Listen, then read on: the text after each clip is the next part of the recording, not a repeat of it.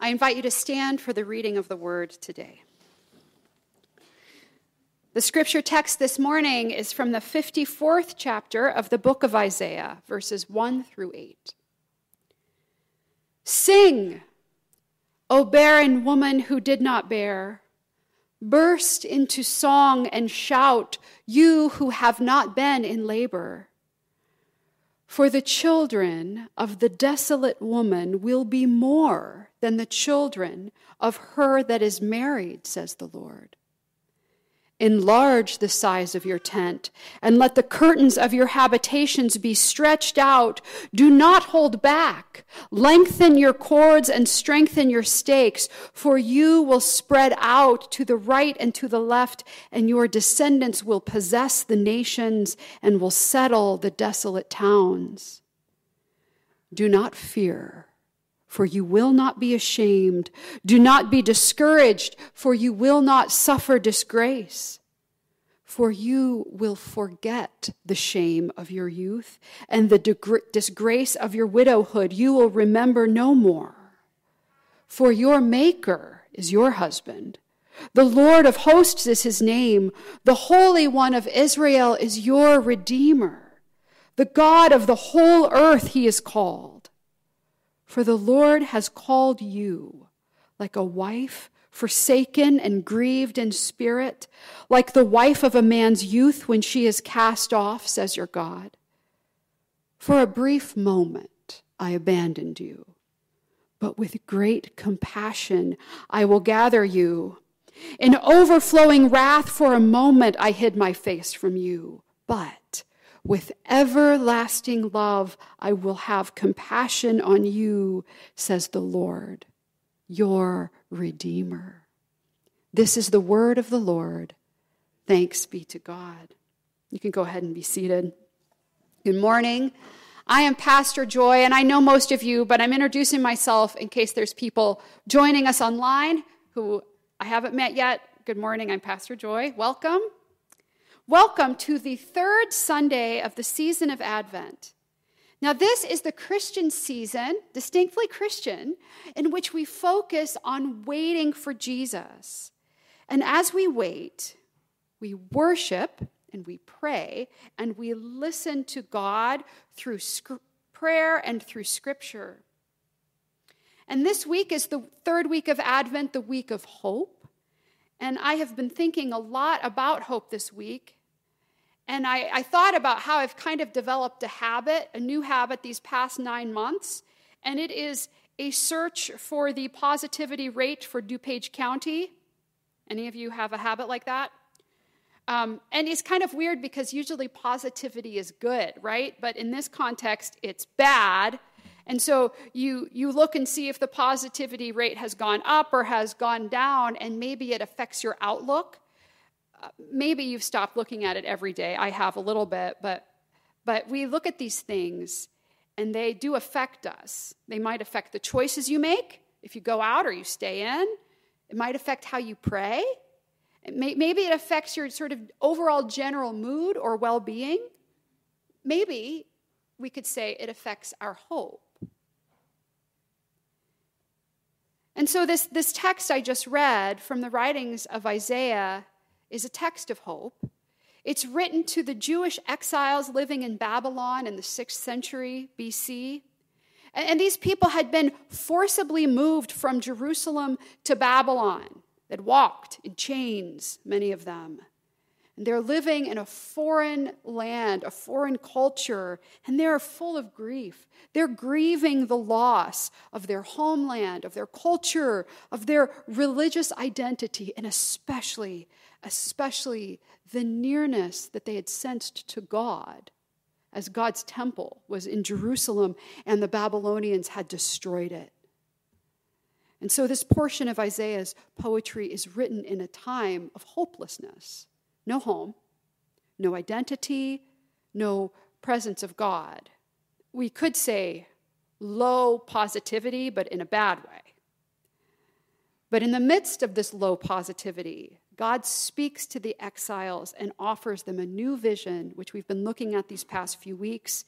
He offers them comfort, as we heard the first week of Advent, Last week, we talked about how God reminds them of the ridiculousness of worshiping false gods rather than the God who created everything. And then here in this passage, we see a picture of God's love, which provides hope and direction of what to do next. And as we listen, we recognize that we too are in a sort of exile. And it's not unique to 2020. For those of us who are followers of Jesus, we do live as exiles in the kingdom of this world because our true citizenship is not in any nation or country. It's in the kingdom of God. And you might notice that the sanctuary is decorated a little bit differently. For those of you who are joining us online, it might be hard to tell, but we have decorations made from rags and tin cans and newspaper and a tree that would never make it on the cover of a magazine and sticks. And it's sort of the idea that if you're sent away from your home and you still want to observe your festivals of faith, you just make do with what you have. And that's a picture of life in exile. So in this identity as exiles, let's hear the first part of this poetry together again. Sing, O barren one who did not bear. Burst into song and shout, you who have not been in labor. For the children of the desolate woman will be more than the children of her that is married, says the Lord.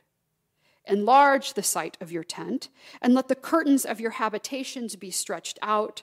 Do not hold back. Lengthen your cords and strengthen your stakes, for you will spread out to the right and to the left, and your descendants will possess the nations and will settle the desolate towns.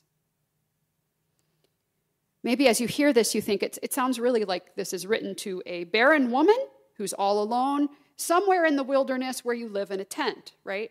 That's what it sounds like. And it also seems like the speaker really is emphasizing the barren bit, kind of rubbing it in a way that's a bit distasteful. I mean, it's alluded to 3 times right off the bat. O barren one who did not bear, she, just in case you missed it, who has not been in labor. And then the speaker says something that you should probably never, ever say to a barren woman, so take this as wisdom. He says, go, enlarge the side of your tent, decorate the nursery, basically. Get a crib. No, don't just get one crib. Get 20 cribs and a ton of high chairs, and you better take out stock in Pampers because, lady, you are going to get busy. That's kind of basically what's happening here. What not to say to the barren one who did not bear, right? Stock up on onesies, enlarge the nursery. It's first on the what not to say list. And I just do want to note that we don't really use the word barren anymore to refer to women or couples who can't have kids, right? Because this language presumes the ancient perspective that the man has the seed and the woman has the field, and if the seed don't grow, the problem is the field. And there's kind of a certain identity of worthlessness that accompanies a barren woman in ancient times because a woman's primary contribution to society was her ability to get pregnant and have babies. That was their worth. And I do not want to estimate the challenges for women and couples who are experiencing infertility now, because it is a tough road, and I know because I have been on it. About 12 years ago, I almost died because of an ectopic pregnancy that ruptured. So it's a road that I'm familiar with, and feel free to reach out to me if that's something that you're going through. But it is today far less stigmatized than it was in the ancient Near East. At one point, I thought, well, I guess I'll just go get my PhD. That wasn't really an option for this woman. So listen to this text through the ears of people with this perspective. Barren woman, you're going to have more babies than the married lady. So make your tent bigger, move out those tent pegs. Your descendants are going to be so many, they're going to overflow the tent. They're going to move down the streets. They're going to move into these boarded up towns. Go ahead, fix up Main Street. Get ready. It's going to happen. You are not worthless. I mean, this is either the most ridiculous lie or the most hopeful message this woman has ever heard. This is crazy. Now, it's important when we read this passage to understand that frequently God's people are referred to as a woman, a wife. And that's exactly what's happening here. This is not a prophecy that someday some specific real-life barren woman in the wilderness is going to have a tent load of babies. It's saying that God's people, Israel, though they are currently experiencing spiritual barrenness and shame, will not be in that state forever. And so this is a big, crazy picture of hope, not just for one woman, but for a whole society of people whose cultural and spiritual lives are barren. But this desolate woman being promised children is not a new theme in Scripture. We see it in the story of Abraham and Sarah. We see it at the beginning of 1 Samuel with Hannah, because this is what God does. Psalm 113 says, he gives the barren woman a home, making her the joyous mother of children. Praise the Lord. So God isn't addressing a solitary woman out in the wilderness. This solitary woman is representative of God's people, the Israelites, and God says not to be afraid, not to be discouraged, that things will be so much better. She's going to forget. She's just going to forget she was shamed. She'll forget how she was widowed because something wonderful is on the horizon. And then God starts to talk about himself. And God reminds Israel who he is in order to remind them of their foundation of hope. Because, and this is the most important thing I want you to remember from this message today, hope is not a positive view of the future. Our hope as believers in Christ is in the character of God.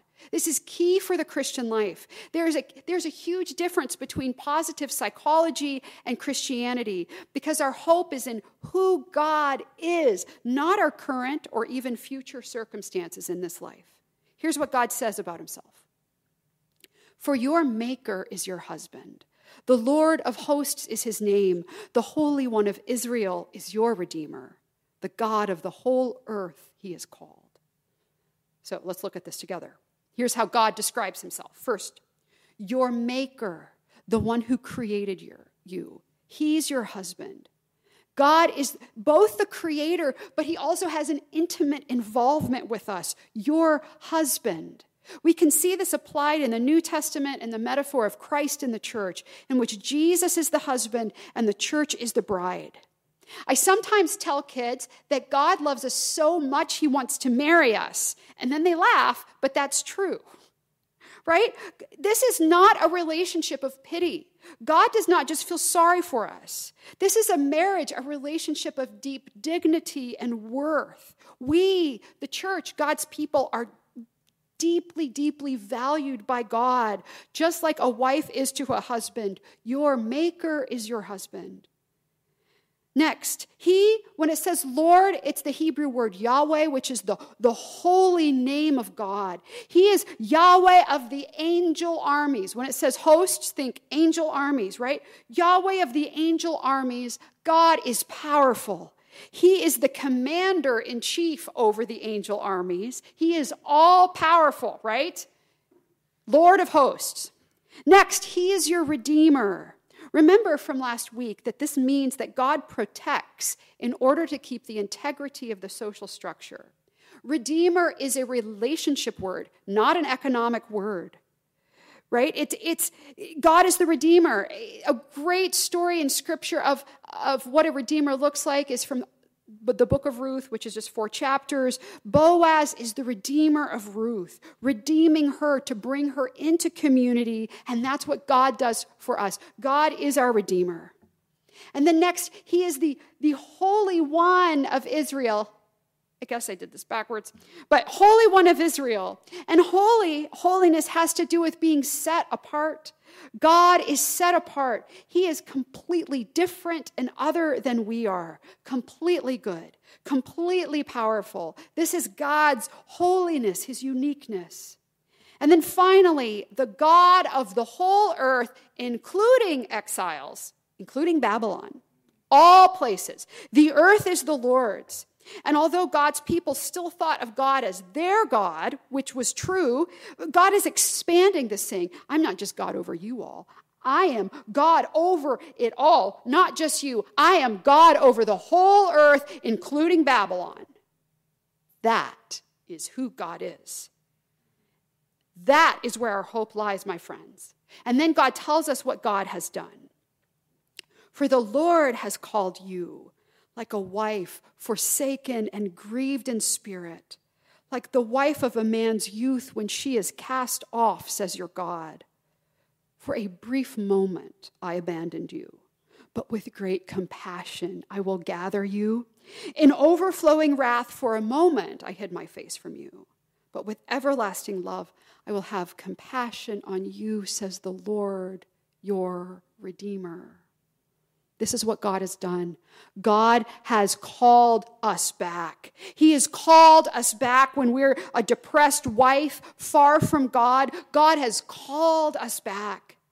And next, God does say that he turned away in a brief moment in anger. This is true. This is the exile.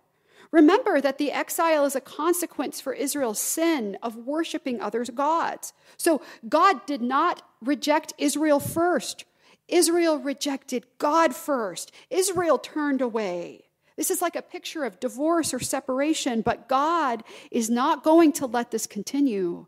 God looks out at Israel in the wilderness and has compassion and love. And he'll have compassion on Israel with an everlasting love. We see this amazing contrast, right? Brief moment of anger, everlasting love. And this love is not going to depart. And this promise of peace will not be removed. Why? Go back to the character of God. God is the Redeemer. And this is why the barren woman, the one who did not bear, the one who did not cry out in labor, should cry out and burst into song and shout. This is why she's told to move the tent peg, to invest in Pampers, to buy 30 high chairs, because of who God is and what God is going to do. And this is our picture of hope. Not that things are going to get better because circumstances change, but because we know the character of God. And so the hope that God promised, then it's continuing now, here, even with us. We can loop back and find our place with that woman in our own times of desolation, and then look to Jesus, the character of God incarnate in flesh, for a renewal of hope. And again, this isn't based on an optimistic vision, but based on who God is, his love, his compassion, his power. Because this is what God promised Abraham long before the exile. Abraham, if you're not familiar, he was a real old guy that God wanted to be friends with. And God made a promise to him. He said, I will make of you a great nation, and I will bless you, and I will make your name great so that you will be a blessing, and in you all families of the earth shall be blessed. But if you know the story, Abraham's wife, Sarah, she was real old. She was barren, but she gave birth to Isaac. And then there's another story, thousands of years later, Zechariah's wife, Elizabeth. This is an Advent story in Luke's gospel. Also barren, but she gets pregnant. And she's experiencing shame in her community, even though she's a wonderful, upstanding citizen. But she and her husband, Zechariah, conceive and have a son. And when her son is born, Elizabeth says, this is what the Lord has done for me when he looked favorably on me and took away the disgrace I have endured among my people. This disgrace word is the same as what we hear in the text today. Elizabeth is a little tiny microcosm of Israel here. But you want to see what God can really do? You want to see how much Israel's maker can be her husband? Mary, the Virgin Mary, is God's piece de résistance. She's not a married woman. She's a virgin. Mary, you want to see how large God can make your tent? God's asking her, look what I can do, Mary. Look at the way out of exile I'm bringing forth, and it starts here with you. Your maker will be your husband, and the power of the Most High will overshadow you, and therefore the child to be born will be holy. He will be called the Son of God. You think things are impossible for me, God says. Nothing is impossible for God, and God comes to be with us, this time through a woman who hasn't even had time to be barren. With Mary, God skips that part and gets straight to the point. The way out of our sin exile is himself, and it is Jesus. And it's through Jesus that we, us, here today, are the reason that poor lady in the wilderness was told to stock up on Pampers. We are the children of that barren lady. Because we too are the children of God, adopted through the work of Christ. We're the offspring inhabiting those desolate towns. We're the offspring through whom the promises of God are still coming true. This is our spiritual history, a story of who God is and what God has done, a story of hope. Through you, all nations will be blessed, God promised Abraham. And now today, the Christian faith is a global phenomenon. Missionary work, globalization, and high migration rates have pushed the Christian church into every corner of the world. Christianity, it's not a white man's religion. The majority world has far more Christians now than the secular West and is sending missionaries throughout the world. So don't be surprised one day when you meet a missionary from South Korea or Nigeria sent to the United States to bring us the gospel. This is God gathering his people together, people from all over the world, going all over the world, all nations, all languages. And we hear again in this text God's invitation to participate with him in what he's doing. God doesn't just say to the barren lady, now, sit tight while I act. He doesn't say that. He invites her to participate, move the tent pegs, stretch out the curtains. You get ready now. Are you ready? Get ready because I'm going to act and I want you to be ready. And so we can hear this promise here to us today, wherever we are, wherever we live, whatever kind of exile we feel that we're in. God is inviting us to get ready. And you know the metaphor stock up on Pampers is just a metaphor, right? But what does that look like for us today? What is the invitation God has for us? So first, my friends, think about and consider deeply who or what you hope in. Do you hope in circumstances? Or do you hope in the character of God? One way to think about this is if you find yourself thinking more about politics or checking the positivity rate as an obsessive daily liturgy, you might not be hoping in the character of God enough. Because your practices, how you spend time, how you think, your media habits are going to inform your practice of hope. So in response to this, what does it look like for us to pray toward hope? I know some people feel hopeless right now. I know. And so if you feel hopeless, pray toward hope. Say, God, I want to hope in you. I want to hope in your character. Guide my hope toward you. That's a legitimate prayer. It's a good prayer, my friends. And we have to remember that this hope is not just for heaven. This is not just for our future. This is hope for what God is going to do now here on earth. And we pray this each Sunday when we say the Lord's Prayer. Your kingdom come. Your will be done on earth as it is in heaven, because God wants to work through us now and today. So pray toward hope. Secondly, read toward hope. God is the main character of the Bible.